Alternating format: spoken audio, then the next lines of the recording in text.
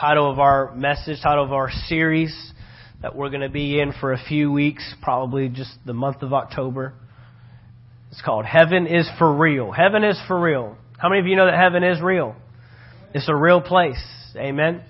It's a real place. And, there's a movie that has just recently come out. I have not personally seen it myself, but it is titled Heaven is for Real. And, we have thoughts, we have ideas about what heaven is, what heaven contains, what heaven is all about. But I believe that there is some truth that we need to uncover. If you've been with us on Wednesday nights, we've had some powerful services talking about truth, talking about unveiling the truth of the Word of God. And we've been discovering that, number one, God wants us to know truth. God isn't trying to hide things from us so we can't know it. He's hiding things, or what Paul calls mysteries. Jesus called them mysteries of the kingdom. Those mysteries are hidden, so we will search them out to determine the value that we have to know the Scripture, to know what God was talking about. Jesus did this when He taught about parables and when He told parables. He wasn't telling parables to confuse people. He was telling parables to determine who really wants to know what I'm talking about. Jesus was all about value. Okay? Jesus was all about, if you really want to know it, you'll show it. If you really want to know, then you'll do some searching and digging. Jesus did not just leave things on the surface for everybody to just pick up and walk around with. He buried things, He hid things, but He wanted to know who's willing to go deeper and discover that. And so I believe that the message of heaven and the message of what heaven is all about, what heaven contains, when we think about heaven, we usually think about a place that we're going to. We're usually thinking about the next stop after this life.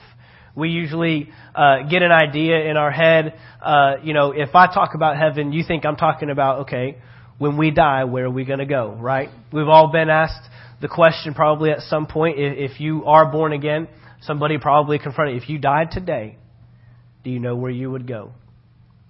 Okay? So this is usually the mentality that we have. But Paul says here in Romans chapter 12, this might seem like a weird verse to start off a series on heaven with, but you'll see where I'm going. Romans chapter 12, verse 1, he says, I beseech you therefore, brethren, by the mercies of God, that you present your bodies a living sacrifice, holy, acceptable to God, which is your reasonable service. Number one, let's just look at this real quick. He's talking about presenting your bodies, our earthly bodies, the bodies that we live in right now. This isn't talking about presenting your life to God when you die. This isn't talking about, judgment day. It's talking about right now. There's something that I could do with my body today to present it to God, wholly acceptable, pleasing to Him. There's something I can do. And he goes on to say, by the way, this is your reasonable service. We have to get out of a mentality of I'm no good until I'm dead. I'm no good to God until I'm in heaven with Him. Okay, we've got to get, as believers, we've got to get past this mentality that I got saved to get to heaven. We've got to strip that away. Because right here, he's telling us, he's kicking this thing off and he's saying, you've got to present your bodies today. This is your reasonable service. Present your bodies to God. Now, this flesh on the outside is all messed up. It's all jacked up. Might be a more familiar term for some of us. This is all messed up on the outside, okay? So you're thinking, how can I present this body, this flesh that I'm living in, that's covered in sin, that has been laden with sin until, thank God, He came and paid the price for me to be redeemed and restored. How can I present this body? Well, the cool thing about it is the body can either be presentable for sin, as Paul said in Romans chapter 6, are you going to present your members as instruments of sin or instruments of righteousness? Being born again now allows me to take this body that once knew nothing but sin, and now I can present it to God as an acceptable item. This is my reasonable service. Look at verse 2. And do not be conformed to this world, but be transformed by the renewing of your mind, that you may prove what is that good and acceptable and perfect will of God. So how do I present my body to God? I transform my mind. Basically, essentially what Paul is saying here is if you can change your thinking, you can change your living. If you can change the way you think, you can change the way you live. If you can transform your mind to the Word of God, renew your mind as he calls it, then my body, my life, will then follow suit. But it's based upon what I'm thinking. It's based upon the mindset that I have. Now here's the thing. Why do our minds have to be renewed in the first place? Because in the world, before we were born again, our minds were thinking in line with one thing: sin. In sin nature. Thanks to Adam and Eve in the garden, right? I mean, if you look at Genesis chapter 1 and Genesis chapter 2, their minds were not set on things of the earth. Their minds were not perceiving, how can I sin? How can I mess things up? What's the next wrong thing I can get into? No, their minds are in this renewed form already. They're already thinking in line with heaven and what God wants. That's the only thing that's running through their mind until sin shows up. And so now that sin is in the earth, you and I are born into a sin nature, so our minds are stuck, locked in. It's amazing that because I got saved, my mind didn't. Otherwise, he wouldn't tell me to renew my mind. My spirit man got saved. My spirit man is made new, 2 Corinthians chapter 5, verse 17. Old things are passed away. Behold, all things are become new. Well, how come, just because I got saved, I don't just all of a sudden not want to do that thing that I used to do? Or not want to say those words I used to say? Or not think on those. Why? Because my mind now has to be renewed. You can say it this way. At salvation, your spirit is saved. Your mind is being saved, but your flesh cannot be saved. That's why Paul says we just got to crucify the flesh. Just kill the flesh. That means subdue the flesh and make it do what you want it to do. So instead of it automatically doing sin and automatically doing what the devil wants you to do, like we were before Christ, before we were born again, now I can get saved spiritually, renew my mind mentally, and change my life physically. These are the steps. So anything that we look at in the Word of God, we have to change our mentality to what the Word says, not what the world says. Now, the reason why I'm bringing this up is because when I bring up the subject of heaven, probably just about everybody in this room already has a preconceived idea of what heaven's all about. You've already got, you've got some kind of mindset generated. And I pretty much tagged it just a minute ago when I said, when I say the word heaven, we automatically think of some place that we go to when we die. And so we have to renew our minds. We have to renew our minds to what the Word says. Go over to Matthew chapter 15. Because there's something that I need you to do before we even get in to talking about heaven. I need you to change your thinking.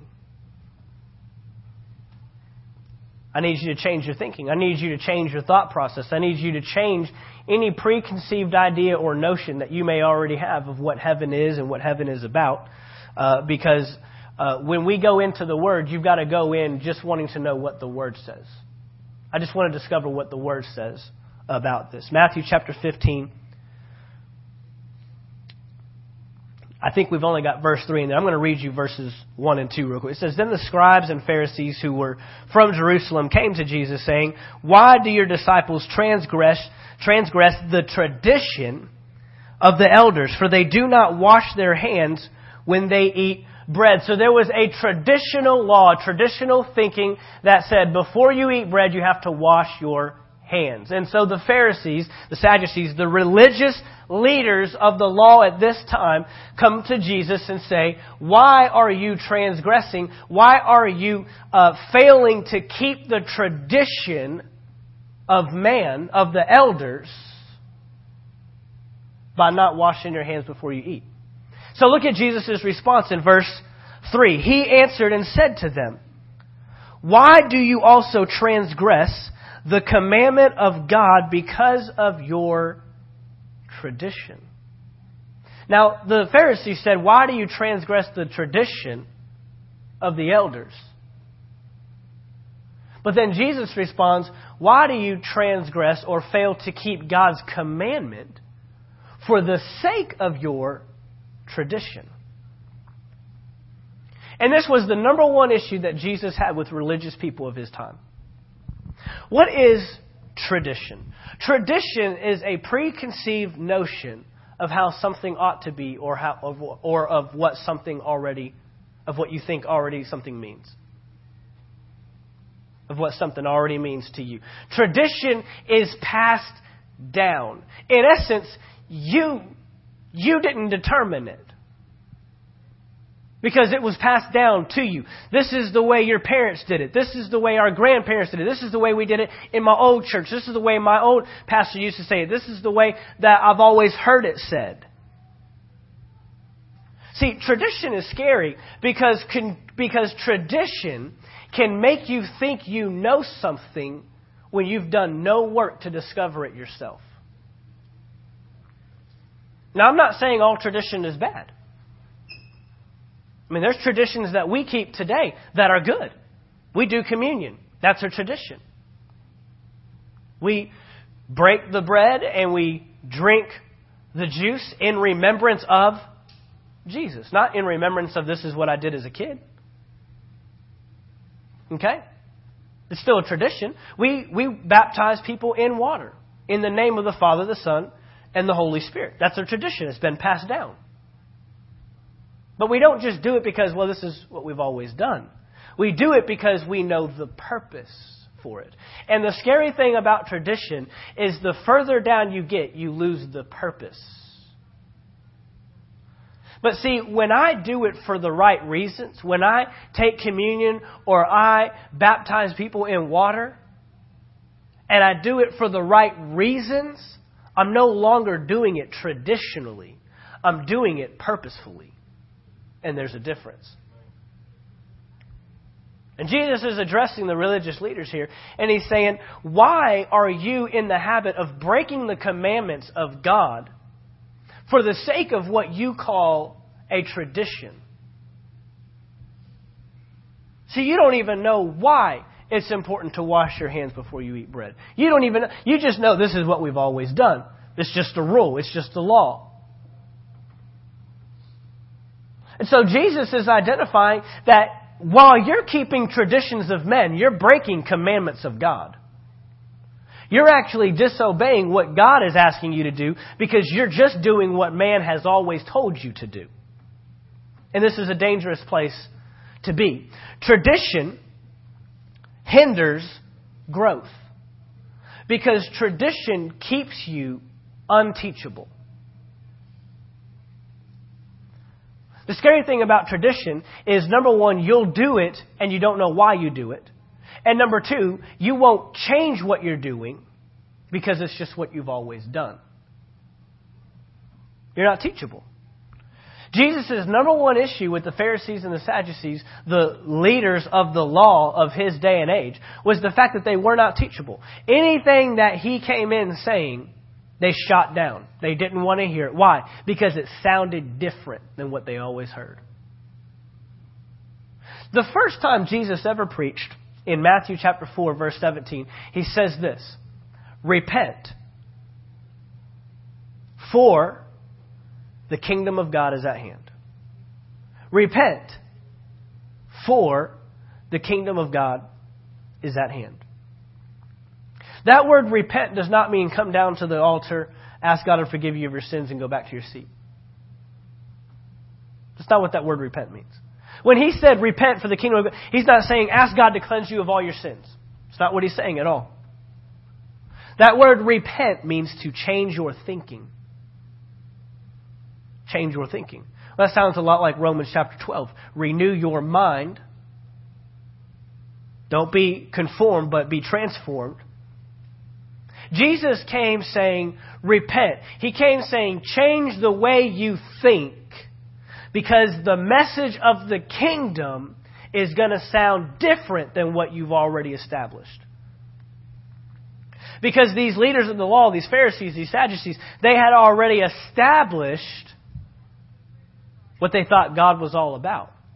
So when someone came in and wanted to tell them, hey, my God is all about a kingdom, my Father is wanting to restore a kingdom back to the earth, they couldn't hear it.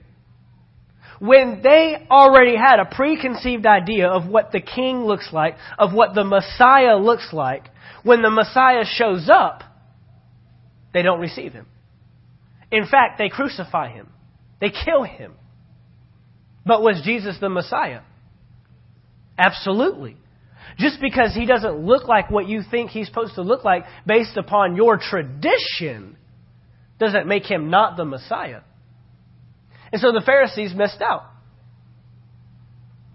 The Pharisees missed out. And because of moments like this where Jesus has to say, why are you transgressing what God has said? Because you're just wanting to live up to what man has already said. Traditional thinking will get us in trouble. Traditional thinking hinders our ability to grow. You got to realize that when we believe traditionally, there's no work involved. There's no work involved. You're just believing what someone's already told you. You're just doing what you've already seen somebody else do. And so we've got to be people that don't just believe things and think things and do things traditionally. I remember I had someone, a couple of years ago when we first started the church, and, they had come maybe a month. I mean, they were still new. They had been here maybe 4 weeks, not even that long. And we went out to lunch with them one afternoon. My wife and I just wanting to get to know them and stuff. And I remember the person asked us, they said, it was a couple, and one of them, they asked us, they said, do y'all do communion? Do you believe in doing communion? I said, yeah, we believe in communion. I mean, it's what Jesus told us to do as the body. And when we're taking communion, we're breaking the bread, and we believe that Jesus' body was broken for our physical healing, for our physical restoration. And when we drink the blood, that's the blood that covers our sin, that makes us, that cleanses us, that makes us new, that brings us into the kingdom. Now, God sees us as righteous people because of the sin, because of the blood that Jesus shed. Yeah, we do communion. She said, okay, well, I just had, I've been here about a month, and hadn't, you guys hadn't seen you guys do communion. I said, well, did y'all do, whatever church you came from, did y'all do communion? Yeah, we did. We did communion every weekend. Every weekend. Whatever denominational background she was in, they did communion every weekend. I said, okay, why did y'all do communion? Why did y'all do it? Well, it was just something we always did. And, I just thought that's what you do in every church. You just do it every weekend. I said, that's the issue right there. Because at Anchor Faith Church, we value to bring purpose to everything we do, not just do it just because we do it. That's the problem. We can do it every weekend. But Jesus didn't really tell us how often to do it. He just says, as often as you do it. So I need to know, I need to do it often. But as often as I do it in remembrance of me. Well, they had done it so often that they didn't even remember why they did it anymore. And they lost the very purpose of what communion was all about. Communion means I'm communing with, it means I'm connecting with somebody. We just did communion, if it wasn't last week, it was the week before that. And I define what communion is. Because Jesus said in His Word that He had been fervently waiting to do communion with His disciples. If you go and read in the book of Luke. Well, man, if He's fervently been waiting and fervently desired to do this, there must be a purpose. It wasn't just something that Jesus happened to do that night. Hey, you know what, guys? Grab some juice, get some bread, come over here, I got an idea. No, this was something that He had been waiting to do. There was a purpose behind it, and He wants us to do it with the same purpose. But due to tradition, we lost the purpose. Tradition breeds familiarity. It means I just become so familiar that I don't even recognize the purpose for it any longer. It breeds familiarity. There's no longer any meat to what we do. We just do it.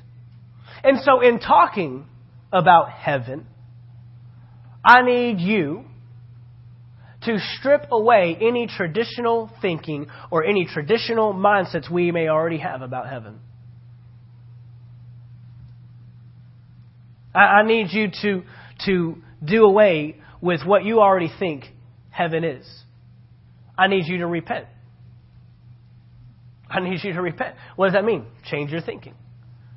I need you to be open to the Word of God. We talked about this on Wednesday night. In Acts chapter 17, Paul went to a city called Berea.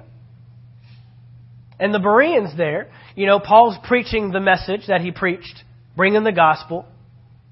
And Paul's preaching this message. And the Bereans, they received the Word with all readiness, the Scripture says.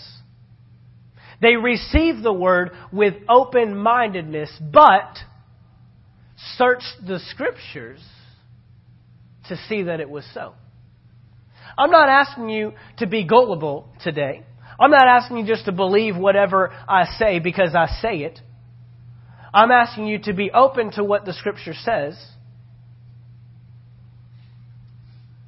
and then go and prove it out yourself. But I believe that heaven, the message of what heaven is and what heaven has to offer us, is far different today than what Jesus preached. Because Jesus taught about heaven. Jesus talked about heaven. But Jesus never preached about heaven. And Jesus did not say anything close to the remnant of, I've come to die on the cross so you can go to heaven one day. Jesus never said that. I'm not saying you won't go to heaven. The Scripture obviously tells us that in the twinkling of an eye we'll be caught up with Him. But there are some things that we have believed about heaven. There's some things we've believed about a lot of things. Just because it's what we've always heard, or it's what we've always been told, or it's just what we've always thought. But I want to take a look at heaven. I want to take a look at this place called heaven. I said this a couple of weeks ago. In fact, I said it last Sunday, because if you missed last Sunday's message, it's such a huge precursor. I cannot reteach the whole thing. I can't, give you the whole thing. But last Sunday's message is vital to talking about heaven. But I talked about God's original design, God's original plan. When He set up the earth, what was God intending to do? Go there, Genesis chapter 1. Genesis chapter 1. Because if we miss on, it's funny how we try to come up with ideas and thoughts about what God is doing, but we never go back to the beginning. We just start in the middle. We just start with Jesus dying on the cross. Well, a lot of times if you want to discover the purpose or something, you got to go to the beginning of it. You got to go all the way back. And in Genesis chapter 1, verse 26, this is what we call the original intent. And intention means that's what I intend to do. That is my purpose. And in Genesis chapter 1, verse 26, it says, Then God said, Let us make man in our image according to our likeness. That doesn't talk about what we look like. That talks about what we do. Our image and our likeness has to do with our function. And so He's saying, I need them to function in the earth the way I function up here in heaven. I need them to do, to think, to process, to respond, to talk, just like I do. So let us make man in our image according to our likeness. Let them have dominion over the fish of the sea, over the birds of the air, over the cattle, and over all the earth. Everyone say earth. And over every creeping thing that creeps on the earth. Everyone say earth. So God created man in His own image. In the image of God He created him. Male and female He created them. Then He blessed them. And God said to them, now He's speaking to man. There He was speaking amongst Himself. Now He's speaking to man. Be fruitful and multiply. Fill the earth. Everyone say earth. And subdue it. It, referring to earth. Have dominion over the fish of the sea, over the birds of the air, over every living thing that moves on the earth. Everyone say earth. Where in there does it say heaven? Nowhere. None of those verses say you have dominion in heaven. Let them rule in heaven. Let them subdue in heaven. Every verse tells me, because I'm man, every verse tells me that I belong in the earth and that I was created for the earth, not heaven. He doesn't even say anything about one day I'm going to send my Son and He's going to come back and get you out of the earth and bring you to heaven. There's no mention of heaven in this verse. And this is God's first instructions to man. This is what we call the original intent, God's original design. Psalms chapter 115 verse 16 confirms this. Psalms chapter 115 verse 16 says, the heaven, even the heavens, are the Lord's. But the earth, everyone say earth. But the earth He has given to the children of man. The earth. The first thing you got to understand about heaven is you are made for the earth. If we're going to understand heaven, I've got to understand earth. And I was made for the earth. I was made to live in the earth. I was designed to rule and have dominion on the earth. See, dominion, we've talked about this. Dominion is authority. Dominion means to govern or to control. You can have dominion over your home. You can have dominion over your family. You can have dominion over your business. You can have dominion over your finances. You can control, you can manage, you can govern anything, but you must have a territory. If you don't have territory, you don't have authority. I can't say I'm in charge of something and I don't have anything to be in charge of. You see this? Those of you that are farmers, you have dominion over your fields. And nobody else has dominion over your fields. That is your area to govern, to control, and to manage. Those are your trees. Those are your crops. Those are your fruits. You have dominion. If you're a business owner, you have dominion. If you're a manager of a store that maybe you don't own it, but you're in charge of it. Same thing. Because we don't own the earth. It doesn't belong to us. We're just in charge of it. We're just in charge of it. It's like you're managing a store that belongs to somebody else, but you've just been placed in charge of the store. So you've got responsibilities over the store. You've got to be. You don't have to, someone comes to you and says, hey, I need off next Tuesday. Okay, let me go ask the corporate people. No, you're the manager. You manage that. You govern that. You control that side of it. And when you go to them, they're just going to look at you and say, that's why you're there. You do the scheduling. Hey, I got this guy. He doesn't want to listen to me. And every time I try to talk to him, yeah, fire him. You have control over that. You govern and manage. Why are you coming to us? So when we go to God about stuff that's happening in the earth, He's saying, that's why you're there.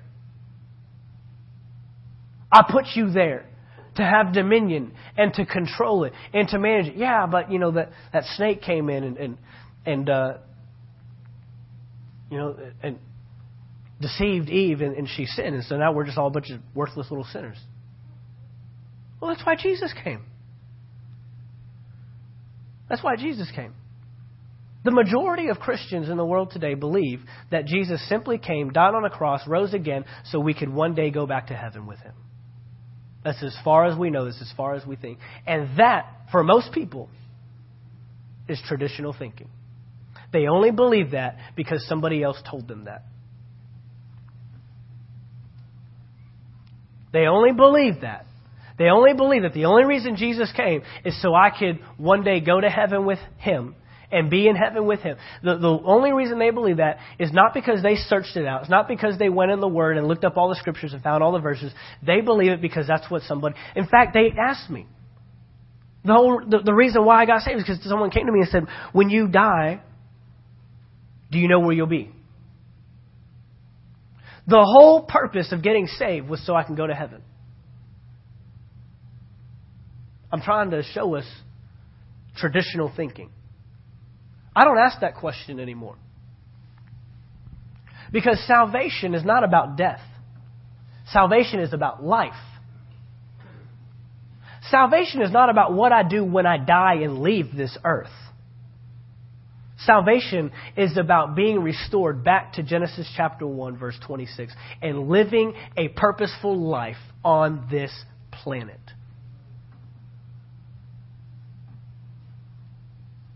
Jesus did not come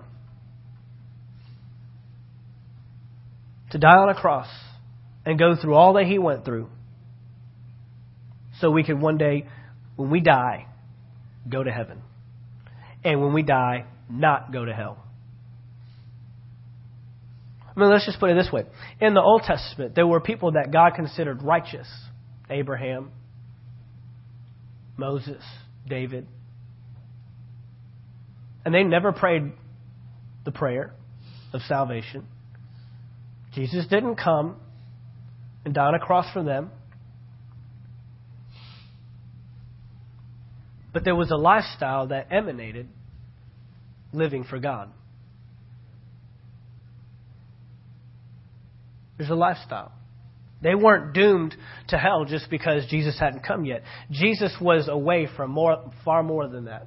But there was something that Abraham didn't have. There was something that David didn't have. There was something that Joshua didn't have. There was something that Moses didn't have that I have. And now I have access to the Father. Boldly, confidently, being able to go Him. I have the ability to be righteous. I have the ability to now be seen the same way that He sees Jesus. They didn't have that. No, they had to give sacrifices. They had to go to the temple. They had to do all kinds of things. But today, I can pray right from where I'm at. I've been renewed and restored back into relationship and the position that God originally designed for me to be in. We asked this question last week. We said, if Adam and Eve had never sinned, if Adam and Eve had not eaten the fruit, where would they be today? Right here.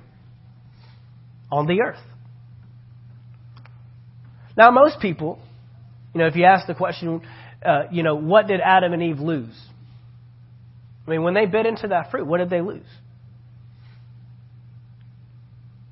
And we think heaven. We just have this mindset that the end of man means the beginning of life in heaven. And Adam and Eve did not lose access to heaven. They lost their dominion and their authority in the earth. They lost the ability to rule and manage and govern and control the way God designed Him to. So if God is going to fix this thing, if God is going to restore... How many of us have seen that word, restored? We've all seen that word. Well, restore... If my Bible is on this podium and it falls to the ground, and I pick it up and I place this Bible on the chair, have I restored it? Did I restore my Bible? No. The only way I can restore this Bible is by placing it back where it was before. The word that little beginning, means as it was before, back to an original place. So if I am restored, God's not going to take me that was designed for the earth. I fall and then God's going to restore me by placing me in heaven. If dominion and authority is restored back to man, that means I'm placed back in the position that Genesis 1:26 tells me I am back in charge to dominion, have control, and govern the earth once again. So that right there changes my entire mentality of what heaven is all about. Because now the earth is just a place that I just live and have to deal with trials. And, there's a ruler of this world. There's Satan. He's roaming around and he's causing all this trouble. And we just got to put up with all this trouble. And, as Christians, we don't have any control. We don't have any authority anymore. And God, just get me to heaven. Take me to heaven. One day, I just can't wait to be present with the Lord. Can't wait to get to heaven and get away from all this mess. Right? We all want to leave the earth and go to heaven because this place is just a big mess. Anybody watching the news lately? Anybody seen the messes that are going on? Anybody seen the attacks that are taking place? I mean, if you don't believe we're in the last days, then I don't know what's wrong with you. We are in the last days of the last days. I mean, we're at the end of this thing. I'm not saying Jesus is coming back in my lifetime. They were saying that. My parents were saying that. My grandparents. Paul was saying that. Paul was saying, get ready. He's coming. But I know this. I'm closer to the end than anybody else. Right?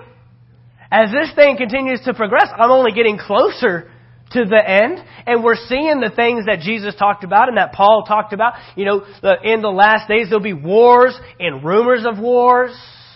Right? We've seen all that. We see it taking place right now.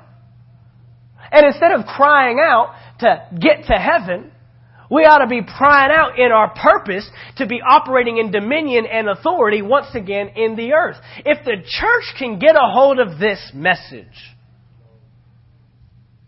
and quit sitting around in terminals with your bags packed, waiting for the rapture to take place, and start acting on what God gave us to act upon in the earth, this thing might look a little different.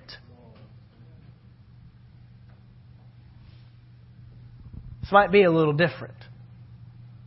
So this view of heaven, this distorted and contorted view of heaven that we have today, we've got to understand. Here's the bottom line, and this is kind of the main statement of this entire series of where I'm going.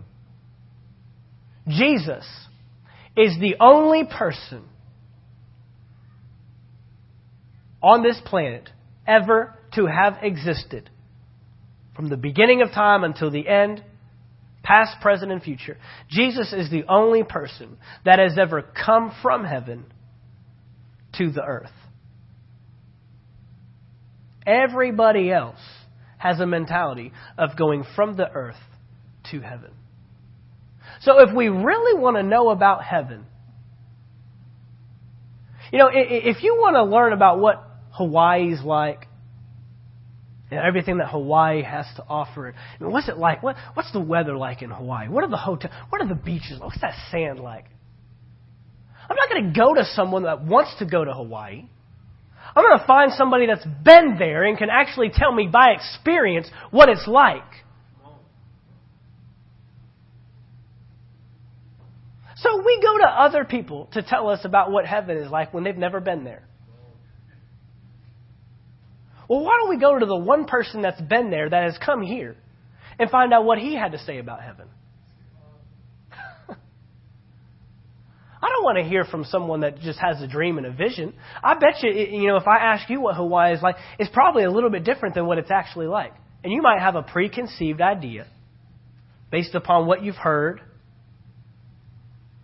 of what Hawaii is like. Oh man, the weather's wonderful. It's 70 degrees constantly. Well, then when I get there and find out that at night it drops to 50 degrees, I'm going to be kind of upset because I didn't bring a jacket. You told me. Oh, well, I've never been there. No, let's talk to the person. Let's hear from the one person that's been in heaven and has come to this earth. Jesus did not have, how do I get to heaven mentality. you'll actually discover that Jesus had, how do I get heaven to the earth mentality. We're going to discover through this series that our thinking is backwards. That as believers, we've had this mentality of, what do I have to do to get to heaven? But as believers, we should have a mentality of, how can I get heaven in the earth? How can I bring heaven? I mean, we've all heard it. It's like heaven on earth, right? Oh, man, if we could just have heaven on earth. Because heaven is gold streets and mansions. Heaven, there's no crying in heaven. There's no sorrow in heaven. There's no sadness in heaven. In heaven, there's no sin. You never want to do wrong. I mean, heaven is just this glorious... I mean, God is there. God is in heaven. We can get to hang out with God all day. I mean, there's colors we've never seen. See, you know, movies like the one that just came out, if we're not careful, they can hinder us. Because we'll put more truth in the movie than we will in the Word. Now, I don't know how many of you are familiar with a guy named Jesse Duplantis. He's been to heaven. He actually went to heaven. And he's got a message about it. Went to heaven. Got to walk around with Jesus in heaven. Saw Abraham. Saw David. Saw them all. Was in the throne room. Whether I believe that or not means nothing. People want to make, did he really go to heaven? Who cares? Because anything he says is not going to override what this says. And I don't believe in heaven more because of a movie, Heaven is for Real. I don't believe in heaven more because some minister says he went to heaven and came back and tell me all about it. Great. That's awesome. But it doesn't override. I was wondering about that heaven place, you know, because the Bible doesn't really give a whole lot. But man, now that I heard you speak, now I know it's real. That is a problem with American people today. You're going to tell me you believe in heaven more because of some guy that you can't even confirm if he went to heaven or not. And I'm not here saying he didn't. In fact, I believe he did. Because Paul did. He says, whether I was absent from my body or not, I was up there. I was in the third heaven. Do I believe that God can take people from here and take them to heaven and let them experience it? Sure, why not? But it does not change what the Word says. And I don't believe it any less or believe it any more. No, I just believe what the Bible says. Let me show you a couple of verses and then we'll be on our way. Colossians chapter 1, verse 15. Colossians chapter 1, verse 15. Another issue that we run into with talking about heaven and talking about these type of subjects that can hinder our thinking is the fact that we give more attention to stuff that we see than what we don't see. And if we don't see it, then it's not real. But we're going to talk about what's really real. We're going to talk about something that's so real, you don't even know how real it is. We want to talk about how real is heaven. Heaven is for real. Heaven is for real. And I'm going to show you how real heaven is. Colossians chapter 1, verse 15. He, Jesus, is the image of the invisible God, the firstborn over all creation. For by Him all things were created that are in heaven and that are on earth, visible and invisible, whether thrones or dominions or principalities or powers. All things were created through Him and for Him. And He is before all things, and in Him all things consist. So number one, we see Jesus. Because of Jesus, everything that we see and don't see, He's created. Everything that we see and don't see. So we know this, that number one, there is a visible But number two, there's an invisible. And the invisible is not any less real than the visible. The invisible doesn't have any less relevancy to my life than the visible does. But the problem is I walk around just looking at the stuff that I see and not giving attention to the stuff that I don't see. So heaven, invisible, is just as real as earth, visible. Just as real. Heaven is not some spiritual place up there, that we'll just float away to. And no, it's real. There's a real place called heaven. And there's a real purpose for heaven. 2 Corinthians chapter 5. Are you with me this morning? Come on, this is going to change us. You think, well, what does it really matter if I know about heaven or not? Because you're going to find out through this series that everything that God wants you to do is tied to heaven. And because you don't really know what heaven's all about, you're not bringing it to the earth. That's what this whole series is about. I'm not just here to just talk to you about heaven so you can go to work tomorrow and say, hey, I know what heaven's really all about.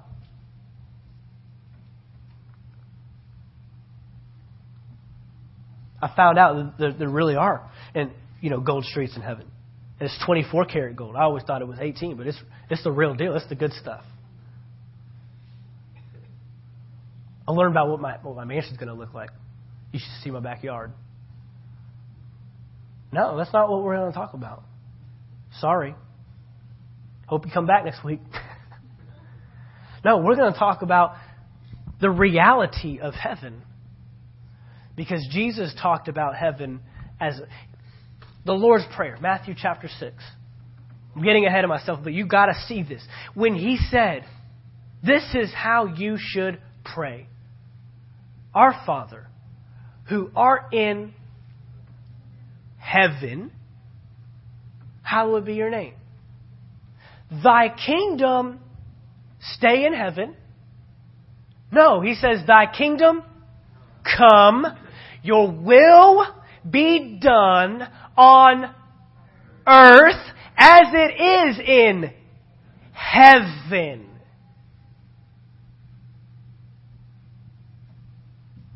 So, if I don't know what's in heaven, how can I bring it to the earth? Our Father who art in heaven. God is in heaven. And God apparently has a will, a purpose in heaven that He wants to get done in the earth. But because He's got all of His believers and all of His Christians wandering around on the earth just trying to figure out how to get to heaven, He can't get His will from heaven to the earth. No, God wants me to know about heaven so I can better carry out His will on this planet. Because He didn't create me for heaven. In fact, you can't even exist in heaven. By the end of this series, I want to build a desire in you that you don't even care to go to heaven. Wow, I don't even want to. When I die, where do I want to go? Hell? I don't want you to focus on that. When you die, will you go to heaven? Great. Sure. But I want you to be so focused on getting heaven here.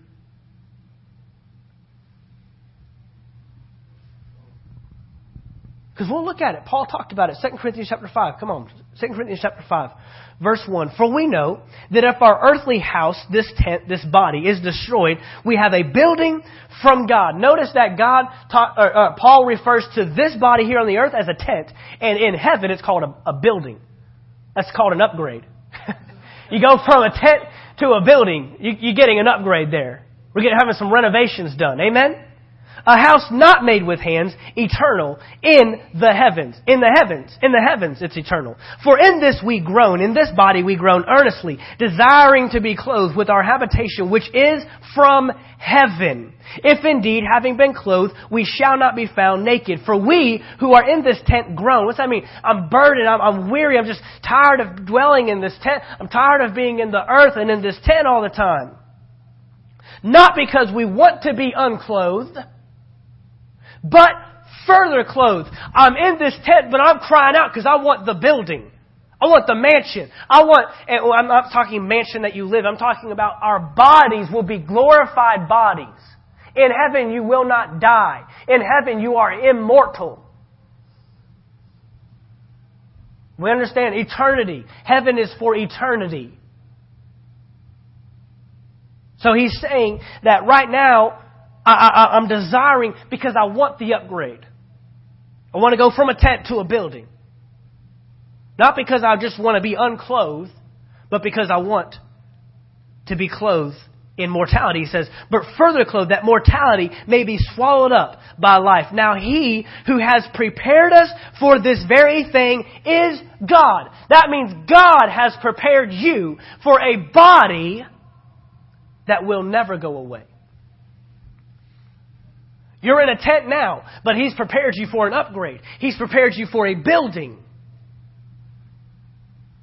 But look at the second half. But also has given us the Spirit as a guarantee. Here's one of the main flaws that people have about heaven. That until I go to heaven, I can't experience God. I feel sorry for the Christian that goes to heaven and has to be introduced to God for the first time.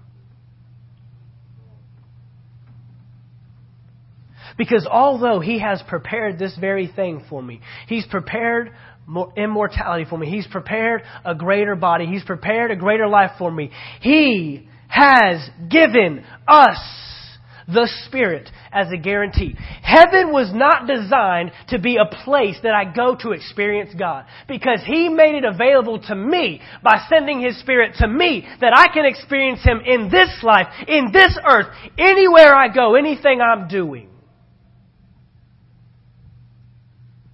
But how many people are waiting to know God and waiting to experience God when they get to heaven and are taking no advantage of the fact that the Holy Spirit lives with you today?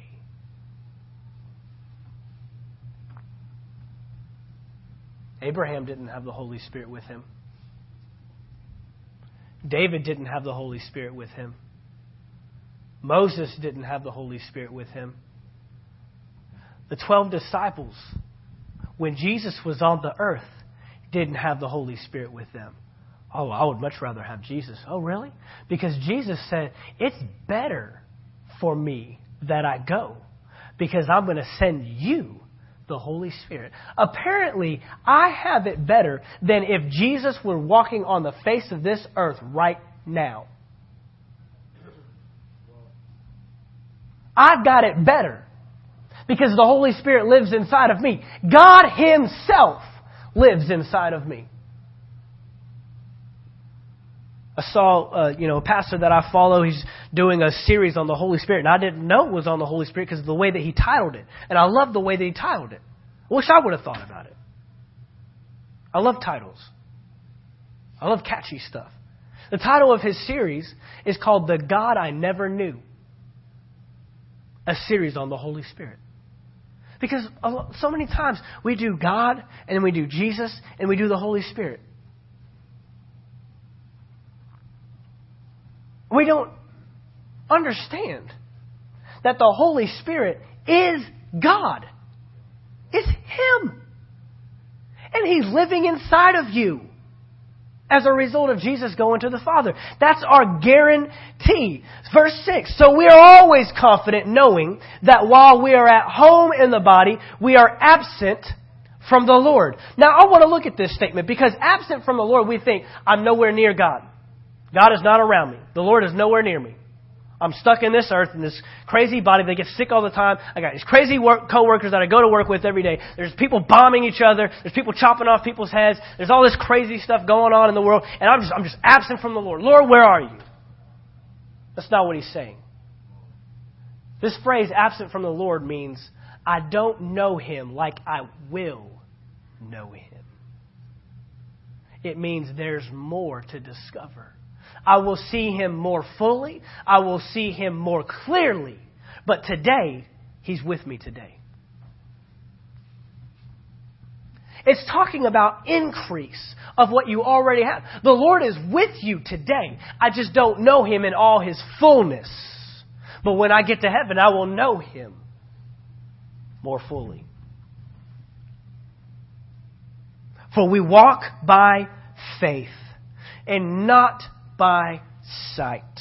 We are confident, yes, well pleased, rather to be absent from the body and to be present with the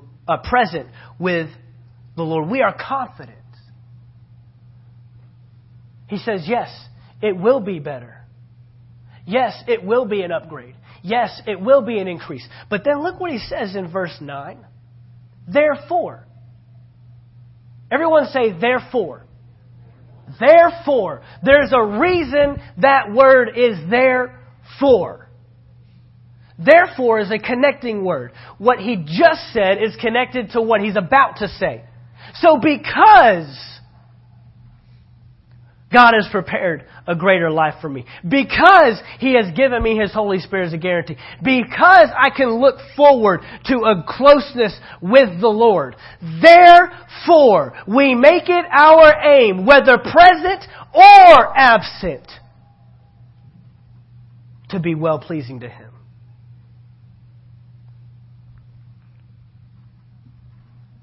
Therefore, we make it our aim. Most Christians' aim is just to get to heaven. There are so many believers that are walking on the face of the earth just wanting to know what is it that's going to... What's that thing that'll keep me out of heaven? And I'm telling you right now, guys, the line is just getting further and further away. Well, drinking, that won't keep me out of heaven. Smoking? Not going to church every time. I mean, it's not like I'm not going to go to heaven. I mean, how many times do we make those statements? And this is the skewed thinking about heaven that interrupts our daily purpose and daily life here on this earth. Because if it doesn't keep me out of heaven, then it must be okay. How about being filled with the Spirit with the evidence of speaking in tongues? The biggest question that comes up when I talk to people about the Holy Spirit and the infilling of the Holy Spirit and the Holy Spirit coming upon you and speaking in other tongues, the biggest thing is, I mean, it's not like, I still go to heaven. Is that your only focus? Is that the only thing you think about all day long throughout your life is just one day I'm going to heaven? So you don't care about anything that will help you accomplish your purpose in the earth today? It doesn't keep me out of... I'm still going to go to heaven. I mean, those are the conversations that I have with other people. Those are the conversations that come up. I had a conversation with a pastor once. And he was asking me about it. They're always intuitive. They always want to know. Whether they're teachable or not is one thing. But they want to know. Because the biggest thing is we got to find the message that we all agree on. Well, we can all agree that Jesus died for our sins and that we need Jesus, we need a Savior. Well, yeah, sure, we can agree on that. But there's more. There's more. Does anybody want to know more? Does anybody want to grow deeper in the things of God? Does anyone want to discover why you're on this earth? Or do you want to spend 60 to 90 years on this planet wandering around wondering, what in the world am I supposed to be doing? Why did God even put me here? So we don't ask those questions. Well, I mean, you know, if I'm not filled with the Holy Spirit, with the evidence of speaking in tongues, will that keep me from going to heaven? Well, no. So we don't see it as a necessity. Heaven is the goal. He says, therefore, we make it our aim. That's what I'm striving for. That's my goal in life. This is what I'm trying to achieve. This is what I'm trying to accomplish. And he says his aim is not to get to heaven. He says my aim, whether I'm present or absent, is to be pleasing to Him. That's the goal. Heaven is not the goal. Heaven is not the aim. He just goes on this big old rant that, yes, heaven's going to be better. Yes, there's some things to look forward to. But that's not my goal. My goal is that while I'm here in this earth, I'm striving to be pleasing to Him. Whatever I got to do to be pleasing to Him, to help accomplish. And there's only one thing that is pleasing to God. A life of purpose. A life of purpose. Are you doing what He put you here on the planet? Here, God is not pleased with the fact that you made it to heaven.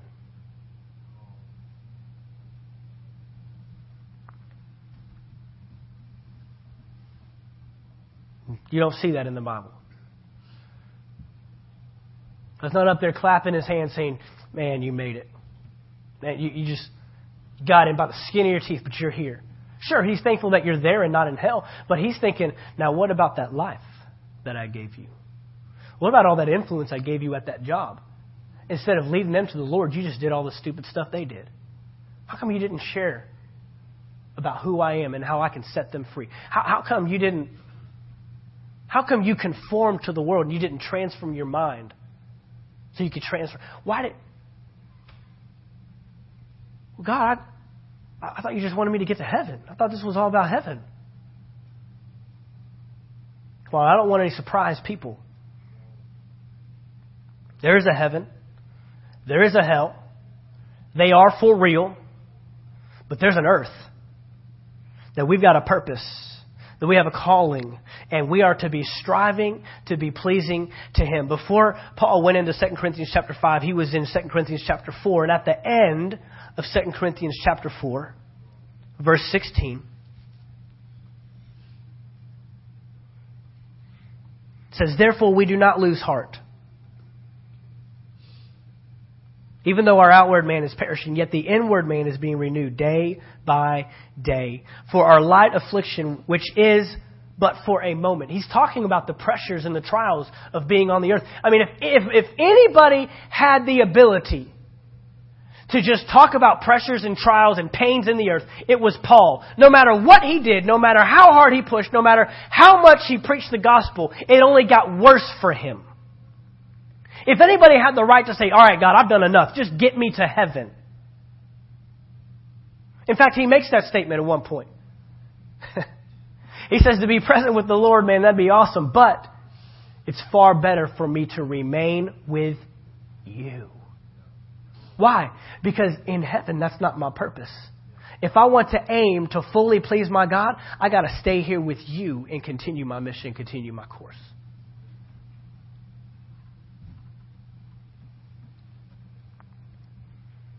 So he says, we don't lose heart.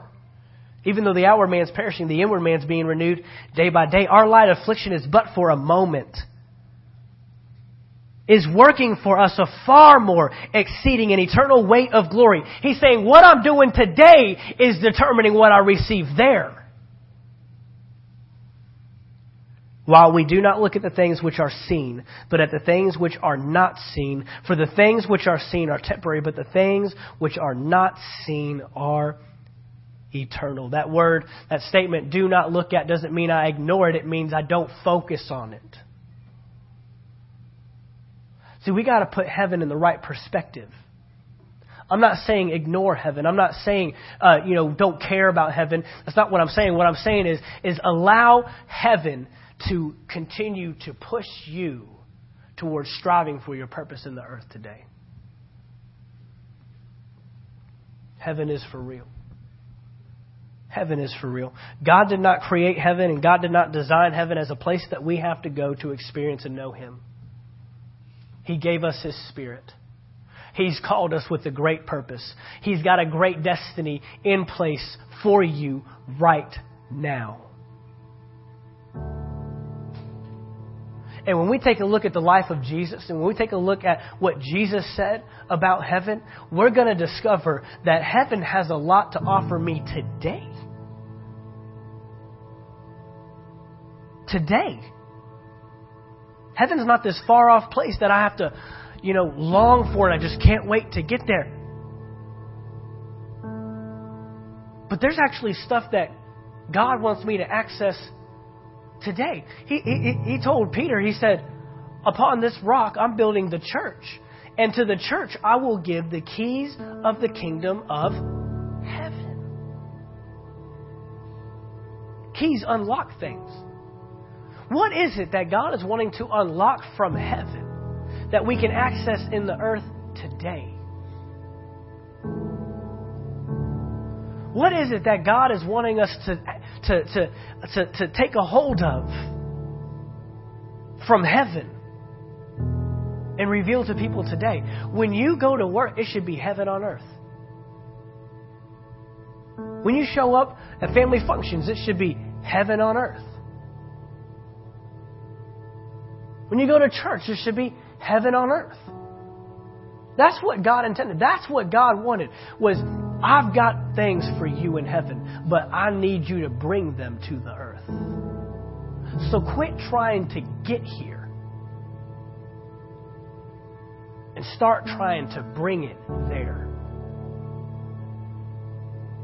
That's what He created you and I for. You're a king. You're royalty. You're a king.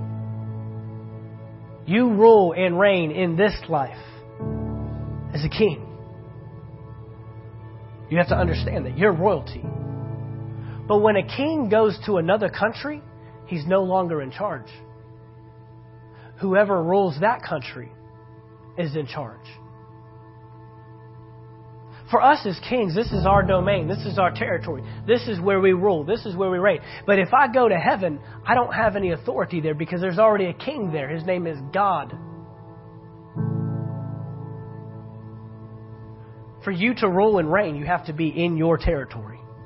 You have to be where God gave you authority. And in Genesis chapter 1, He told us, let them have dominion over all the earth.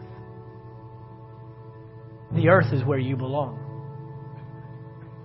The earth is where you belong. I hope that doesn't depress you today. I hope that doesn't. Oh, great. Thought it was all about heaven. Now it's all about this place. It should excite you. Every mess should excite you. All the craziness, it's why I'm here.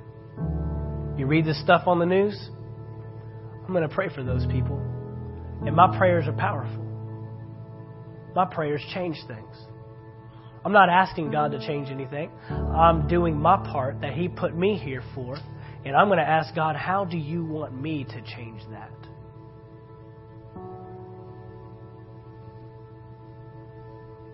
Let's take in our role. Let's take in our dominion. Heaven has a lot more to do with you than you think.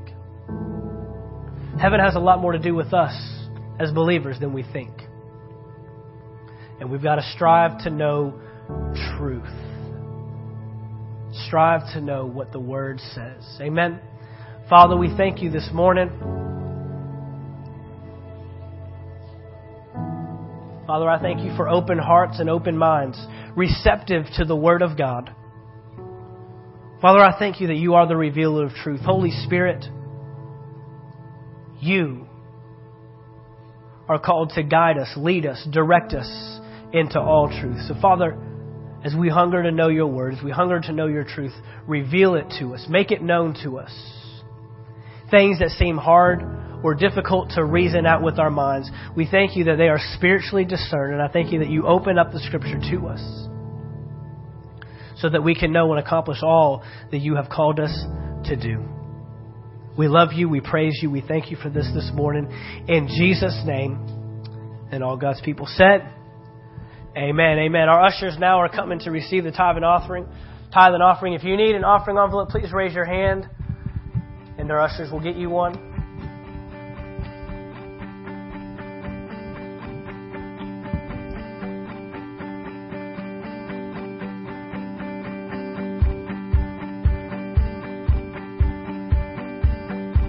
Hallelujah.